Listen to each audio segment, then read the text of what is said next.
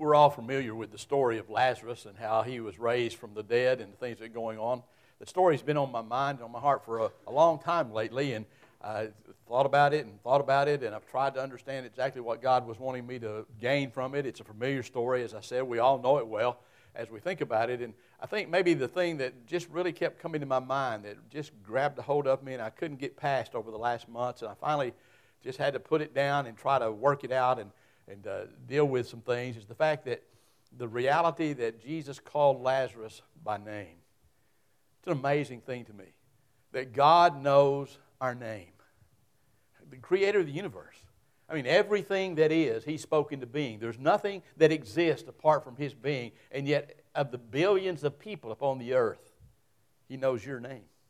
He knows my name. What an amazing account that is to me. What an awareness of what's going on and being a part. Let me just read a couple of verses out of that story that you know so well.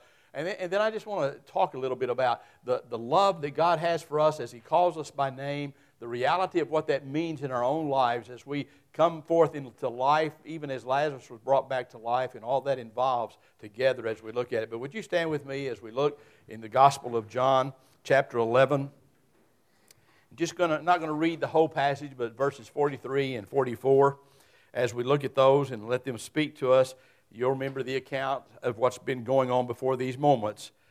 And when He had said these things, He cried out with a loud voice, this is referring to Jesus, "Lazarus, come forth!"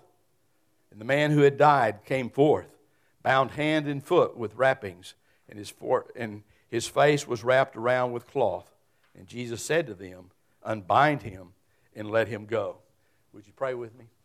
Father, this morning, again, I just thank You that You know our name, that You love us enough to become a part of our life by offering Yourself to us in Jesus Christ, that we might have our sins forgiven, that we might be included in Your family and be called the very children of God. Father, what an amazing gift that is to each of us. What a wondrous thing it is to know that the Creator of all, the God of the universe, the one to whom there's nothing that can be compared, no one that can be compared, one who is so far beyond and above all of our thoughts and our ways, knows our name and loves us. Well, I just pray that You would just speak Your words of encouragement and challenge into our lives this morning, and just allow us to remember that You do love us, each one individually, and that You love us as though it's the most important thing in all the world. And Father, I thank You for that. And I pray in Your name. Amen. You may be seated.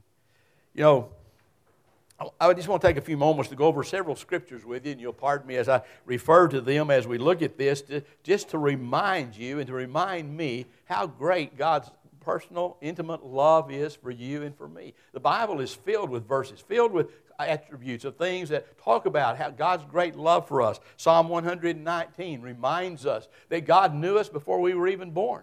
That even as we're being formed in life, that God already knew us and knew everything about us and all the things that are going on and being a part of that as we look at it. Psalm 147 tells us that God knows every single one of the stars by name.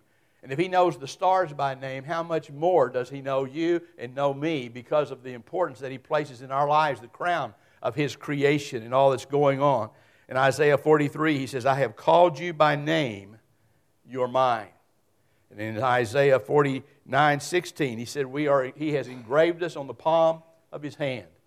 He knows us. He understands who we are and what's going on. In Luke chapter 12, He tells us He knows the very numbers of the hair on our head, and that we're more important than the sparrows that are fed and taken care of by God in all that goes on and the things that are happening. John 10:3 says Jesus calls His sheep by name.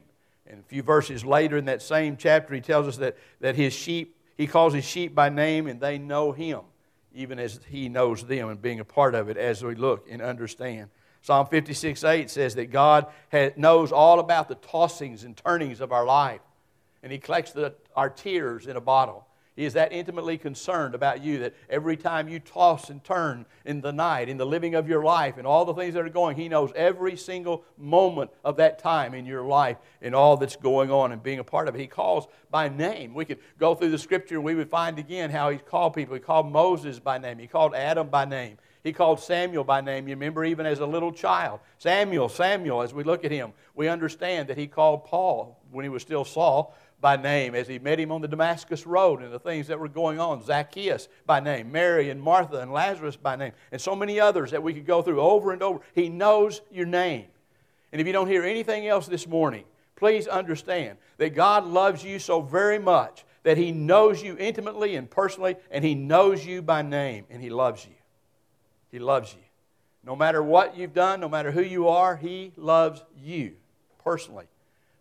We talk about God so loved the world, but I want you to bring it home to what God really wants you to understand is that God loves you.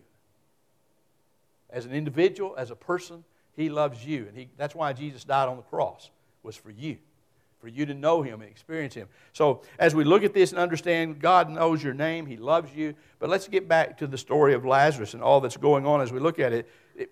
First of all, I think it's important that we remind ourselves that Lazarus was dead. He wasn't in some kind of swoon. He wasn't some kind of animated state. He wasn't being just asleep for a little while. The Bible makes it very clear that he was dead. And part of the emphasis of the 4 days that you referred to there is to make it clear that he was dead. He was physically dead in every way. And as we remember that, we also need to remind ourselves that every single person is dead spiritually. The Bible tells us that we are dead in our sins and our trespasses, that we are all without life in us because we have chosen death over life. That's a choice we make as we choose not to receive the life God has given to us. The Bible talks to us about all these things as we look at it in Ephesians, in Romans, and Colossians. All remind us that we are dead spiritually. Even as he was dead, we are dead.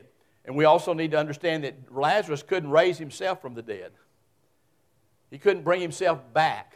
And neither can you and I bring ourselves to life apart from the work of God in our life.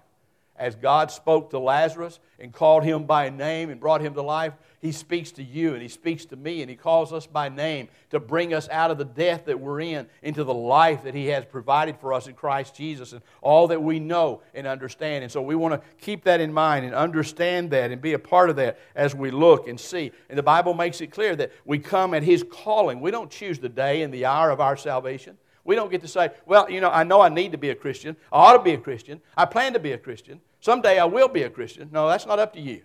The Bible makes it very clear in the book of John in chapter 6 that we come only when the Father draws us. We come only as God invites us to come. And if we choose not to listen, if we choose to say no, which many people do, that's a decision we make. But we don't pick the day and the hour of our salvation. We come at the calling of God who calls you by name, loves you, gave Himself for you, and wants you to experience the fullness of His life. That is all that you and I have as we look and as we see. So what can you and I learn from this story in Lazarus? Well, there's so many things, and obviously we don't have time this morning to spend the 3 or 4 weeks of study that it would take to get over everything that we need to in this time. And so what is it that God is saying to us? That you and I need to grasp this morning in the realization that He loves us and that we need to be a part of it? Well, the first thing we note when we look at the story and we understand this is that He did call Lazarus to come forth, to come out of the grave. He called him by name. What amazes me is that so many people prefer to stay in the grave instead of coming to life. Prefer death over life. So that's not true. We spend billions and billions of dollars every year doing everything we can to preserve life. Make us look like we're going to live forever. No. The Bible says in John chapter 3 that men prefer darkness over light because our deeds and our works are evil. And we don't want them to be revealed. We don't want them to be seen. We don't want the world to know. We don't even want ourselves to know how ugly our heart is in all that we do, in the evilness of our lives, in the death that we dwell in and day out. And yet the Bible makes it very clear that there are many who prefer death over life. Many who prefer to live in the darkness rather than in the light. We have a choice every time. God called Lazarus by name. And He called him to come out of that tomb. And He calls you by name, and He called me by name. And we had the choice of whether or not we wanted to receive Him or respond to Him and accept the gift that He had for us, or if we wanted to stay away from Him and reject Him and live according to our own way and our own practice and the things that are going on. See, only love, God's love, can transform a person and bring forth real life. Bring forth that which you and I need and desire in our hearts and our lives that are coming forth. But even as Lazarus came forth from the grave by the calling of his name, each of us have to make that choice. We can say no, or we can say yes. But that's all. There's not a maybe or sometime. It's yes, I receive Christ Jesus as Lord of my life. No, I choose not to. And we stay in the grave or we come to life in all that's going on and being a part of it as we look. But you'll remember in the story that as he came out of the grave, the Bible says that he was still bound in his grave clothes. There's a lot of things I could say about that and would like to, but two things that stand out in my mind when I really think about that. First of all, there's a lot of us who know the Lord Jesus Christ as Lord and Savior of our lives, who come forth when He called our name, but we have insisted upon wearing our grave clothes. We don't allow someone to help us remove them. We don't allow them to be taken away from us. We're still convinced that the only way we can be right with God is if we prove our worth to Him, if we earn His merit, if we still do those kind of things that make Him say to us, man, I'm sure glad I saved you because you're really special. There's something about you that like nobody else could have been about. No, God loves us for who we are, and He wants us to know the fullness of life. And yet that's a gift to us. By grace we are saved. Not of works, lest any man should boast. We are not saved by anything that we do, by anything that we are a part of, by any church that we belong to, or any actions that we do. We are saved by the grace and the mercy of the Lord Jesus Christ, and that alone. And we need to understand that. If you're a Christian today and you're still bound up in the law, you're still bound up in trying to prove yourself to God, you're working yourself to death, you've lost the joy of your salvation, you've lost all the wonder of what it means to walk with God, get out of those grave clothes. Put them aside. God doesn't want you to be bound any longer. He wants you to live in the freedom and the wonder of what it means to be a child of the living God. He wants you to understand that He came forth to give you life and that more abundantly. It's time for Christians to quit living in the past, to quit living bound by the laws of the Old Testament and the things that are there. Now, some of the laws there, Jesus didn't say, I came to wipe them out. I came to fulfill them. I came to make them what they ought to be. But we need to realize that God has set us free. We cannot earn salvation if we spend the rest of the days of our life. If He gave us hundreds of lifetimes, there would never be a moment in our life when we would be acceptable before God by all the actions that we took, by all the things that we did, all the activities that we're involved in, no matter how many good works we do, no matter what we are part of. We can never earn God's favor. We can never be saved based upon who we are and what we do. It's a gift. But the second thing that comes out of that for me is that Jesus didn't ask Lazarus to remove his own grave clothes. He asked those around him to take them off, to remove those grave clothes. To me, that's what this church is about. That's discipleship. That's what we're supposed to be doing. See, none of us are to be people who think that we can make it in this life by ourselves, that we don't need anybody else, that we're sufficient unto ourselves. None of us have the right to believe that we don't need the fellowship of God's people in our life and the things that we're going on and being a part. We cannot stand alone. We need Christ Jesus and the people of God to be a part of it, to do that. And we come along, and as people as brothers and sisters in Christ, we help each other take off those bindings that are limiting the life that God's called us to. Remove those things from our hearts that are keeping us from knowing the fullness of God's love and being a part of it. We're to stand one by one, side by side, in being the people of God that He's called us to be, being able to disciple one another. When a baby is born, it doesn't know how to feed itself and clothe itself and do all the things that are necessary. No, it takes help.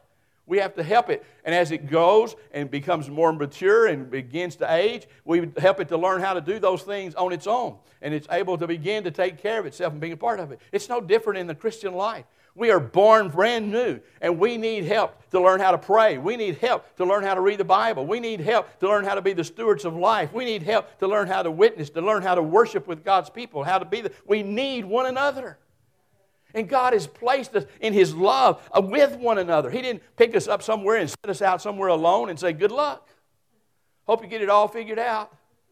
No, He picked us up and birthed us into a family of God, because He loves us so very much that He wants us to be surrounded by the warmth of God's love. He wants us to be surrounded by the love of God's people, and being apart with one another, and lifting up one another, and sharing with one another, and teaching one another, and encouraging one another, so that we can be all that God wants us to be, so that we can experience everything that God wants us to experience in this life. He loves us so much. He does not want us to miss anything. And so we need each other. That's what the church is supposed to be.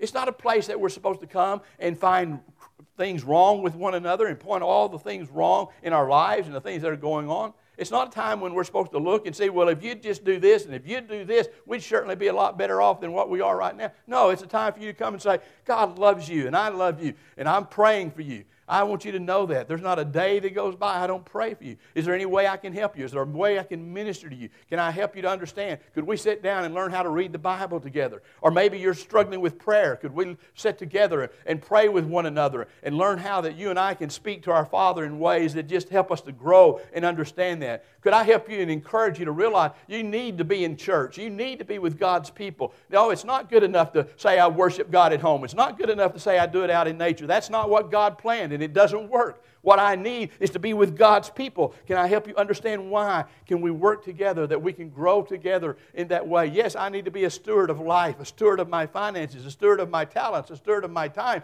Can I help us understand what that means? We need each other. And because God loves us so very much, He didn't create us in a vacuum. He didn't put us alone in ourselves. He gave us a family. That's who we are. That's what it means to be a part of God's family, is that we love each other and we help each other. We're here to help one another remove each other's grave clothes. See, when God helped me have them removed by me, by those who discipled me and loved me and being part of it, then I become responsible to step forth and help someone else get their grave clothes off. So that those who have been redeemed, those who have had their grave clothes removed, are to be busy every single day, all the time, all the rest of our lives, helping someone else get those grave clothes ripped off of their life so that they can live in the abundance, the wonder of what God has for us. Oh, it's so sad how many of us who call ourselves Christians never live. Never live. We stay bound when God wants to set us free. That's why He called us by name, to say, I love you. See, it was God's plan before the beginning of the world that we'd be saved, that He would provide a means by which man could be redeemed. And even though we have remained rebellious throughout all the ages of time, we have turned our backs upon God as mankind over and over and over again. The Bible says in Romans chapter 5 and verse 8 that He demonstrates His love to us, and that while we still are in rebellion, while we still are not seeking Him, while we still don't want to have anything to do with Him, Christ died for us. He loved us that much. He couldn't promise that we would respond to His love. There was no guarantee that we would accept that gift. But that couldn't hinder God's love. That couldn't stop Him from giving His love away freely to each and every one of us who will receive it. That couldn't stop Him from calling us by name and saying to us, come forth. I invite you to life. I invite you to forgiveness, to peace, to joy. I invite you to put away those old rags and to take on this righteous robe that I have presented for you in Christ Jesus. That's what He's talking about in 2 Corinthians chapter 5 and verse 21, when He says that God made Him, Jesus Christ, to be sin who knew no sin, so that He might be able to become, that we might be able to become the righteousness of God. So He took those old filthy rags, those grave clothes, and He removed them from us, dressed us in the robes of His righteousness. That's what we do together. To understand that, what does that mean? How does that apply? What does that be a part of all that we're going and all that we're doing? God loves us so very much. And it's the Holy Spirit who woos us and calls us into a relationship, speaks to our hearts and calls us by name. The Father loves you. He wants a relationship with you. But I'm a sinner. I don't have a right. I'm not worthy. The Holy Spirit says, I know. But God loves you. And He wants you to be in a relationship with Him. So He put His Son upon a cross so that He could pay the penalty that you deserve. The death that is rightfully yours, for the wages of sin is death. But the gift of God is eternal life through Jesus Christ, His Son. God loves you. And He wants you to know what that means. He wants you to understand that. He wants you to wake up every morning with a realization that He loves you. And He wants to walk with you through that day, to be with you in that day. He is intimately concerned about all that you are and everything that you're about and what's going on. We need to understand God's love for us. And what we need to know this morning is it's never too late to come out of the grave. Until that day Christ comes, and then it'll be over. But until that moment, no matter who you are, no matter what your age is, no matter what your background is, no matter what you've done in your life, He's speaking to you and calling you by name and saying to you, I love you, and I want you to come into my life, into my home, into my family. I want you to accept my forgiveness.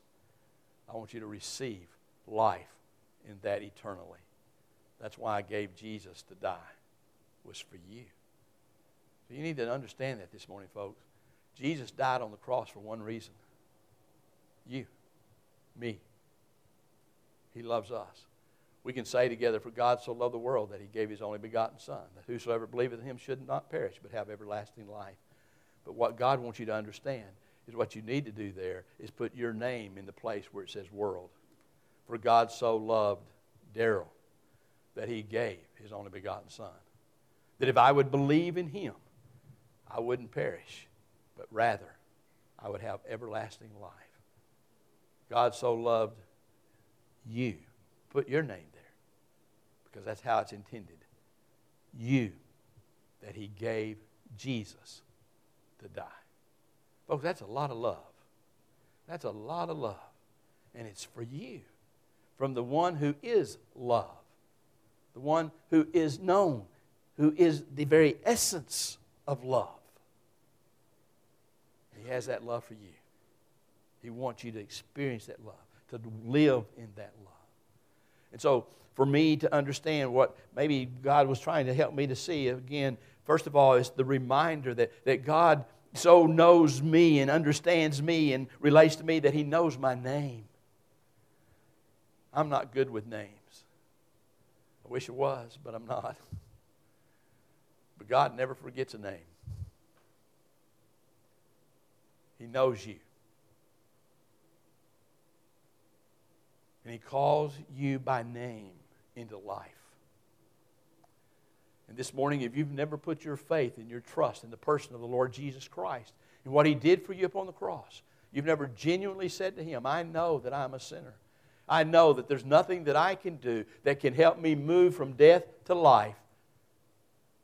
But I believe what you did for me in Christ Jesus is sufficient for that miracle to happen. I believe you've called me by name to come out of the grave and to step into life. And this morning I want to give my heart, my life to you. I accept you as Lord and Savior of my life. I receive you into my heart and life. I accept the gift of life that you've offered to me. Then it doesn't matter whether you say, oh, I've always gone to church. I was raised in a Christian home. I belong to this church. I've done this. I've done that. I've been baptized. I've read the Scripture. None of that matters if you don't have a personal relationship with Jesus Christ. Doesn't mean a thing until you personally let the Holy Spirit voice your name and you listen. He's speaking to me. He's speaking to me. God loves me. God died for me. I accept it. I receive that love. And you become His for everlasting. Or maybe you're here this morning and you know that you're a Christian, but You know that you've been bound. You're not living the kind of life God wants you to live. You're bound up in all the things of this world, and you're not free. You don't know the joy and the peace and the wonder to be loved in so amazing ways that it just frees you to be you.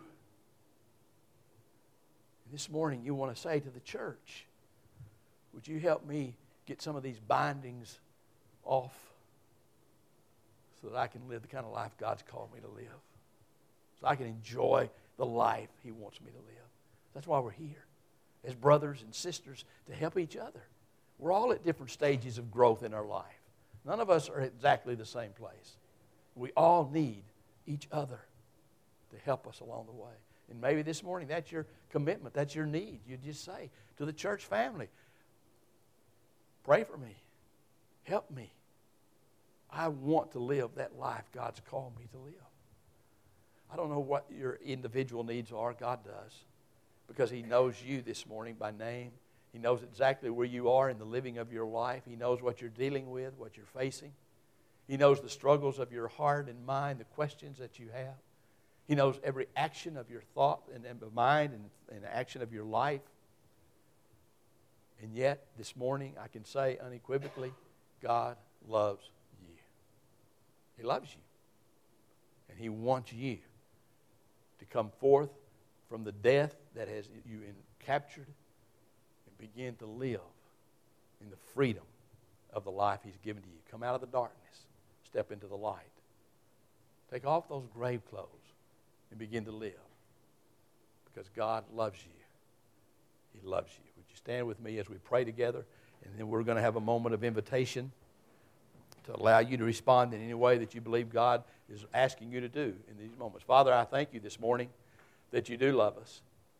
That for those of us who know without any question of a doubt that we have genuinely responded to your grace and we have received your forgiveness through Jesus Christ as we put our faith in Him and Him alone, we say thank you that you called us by name.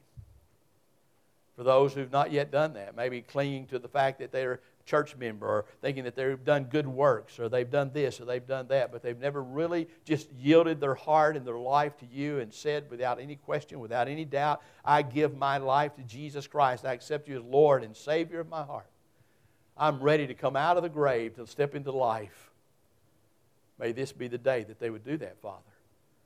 And for those who are here who know beyond any question that they are rightly related to you, they have received Christ Jesus as Lord and Savior of their life, but they've not walked in the freedom, they've not walked in the joy, they've not experienced the peace that you want for them to have. Maybe they're still finding themselves bound in some of the grave clothes that they came forth from. They're not been willing to let them be taken away, but God, help this morning to be a day in which they say, I'm ready for some of those wrappings to begin coming off.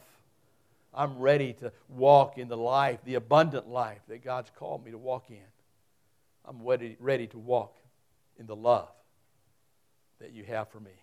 Father, whatever the needs are, you know.